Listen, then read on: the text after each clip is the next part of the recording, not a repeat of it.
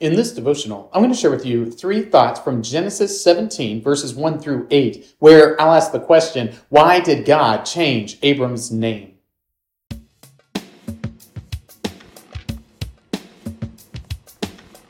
Genesis 17, verses 1 through 8 says, When Abram was 99 years old, the Lord appeared to Abram and said to him, I am God Almighty. Walk before me and be blameless, that I may make my covenant between me and you, and may multiply you greatly.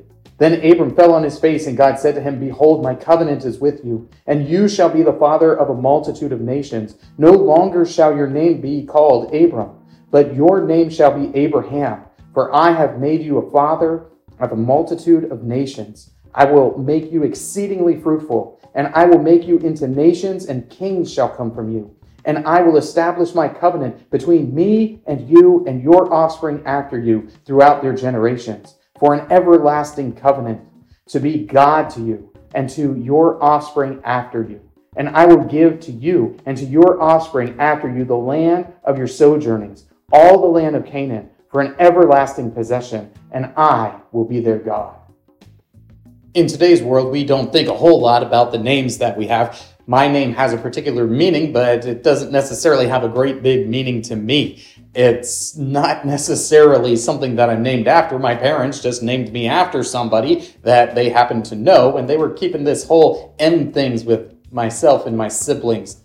Anyway, in modern culture, we don't care that much about names, but in the ancient world, your name was significant. And for you to go through a name change was profoundly significant because all of a sudden, your identity is changed. All of a sudden, there is a great shift in how you are to think about yourself and how others are to think about you. So when God changes Abram's name to Abraham, he's making a significant mark on him. He's making a significant change to illustrate the power of the covenant relationship that he is establishing with him.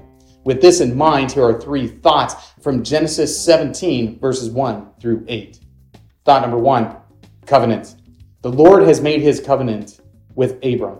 And the Lord has made this covenant with Abram, and it is going to vastly change the relationship that they have had. It's going to change how Abram understands himself, and he's going to have this name change from a name meaning exalted father to a name meaning the father of a multitude. And this is particularly difficult for Abram to sort of get because he's 99 years old. He's had one son, but not with his wife, Sarai. And the Lord has made this promise to him that she is going to be the one through whom he has his family. And this is the covenant promise. It's miraculous what the Lord is doing.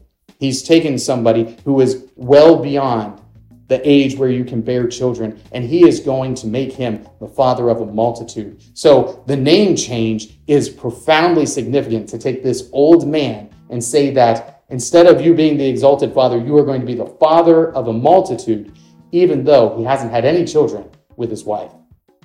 Thought number 2, multitude. This is really hard to put your head around because Abraham is old now. And because he is old now, he probably isn't going to have this opportunity to have a multitude of children.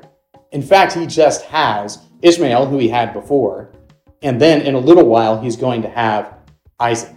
But it's from his child Isaac that a great multitude will come out.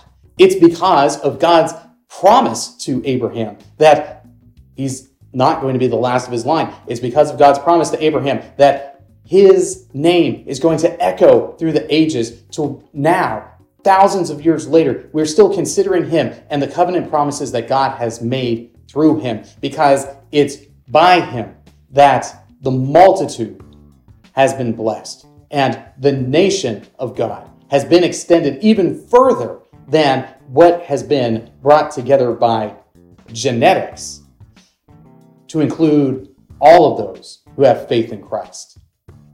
Thought number 3, fruitful. The Lord promises Abraham that he is going to be exceedingly fruitful.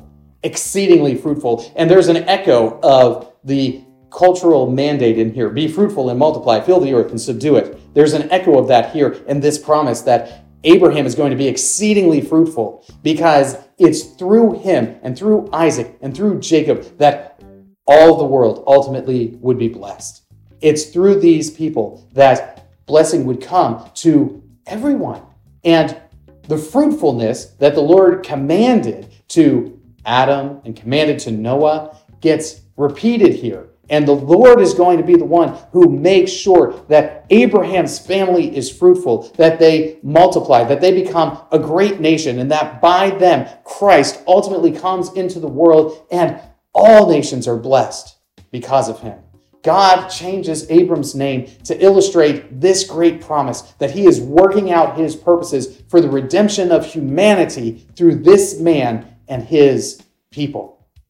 And all of us who are in Christ have received the benefit of this wondrous promise. These three thoughts come from the assigned reading of Genesis chapters 16 through 19. If you'd like to read through the Bible with me, you can do so by subscribing to this channel, by clicking on the link in the description, or by joining the Facebook group Through the Bible, where we are reading the text of Scripture together.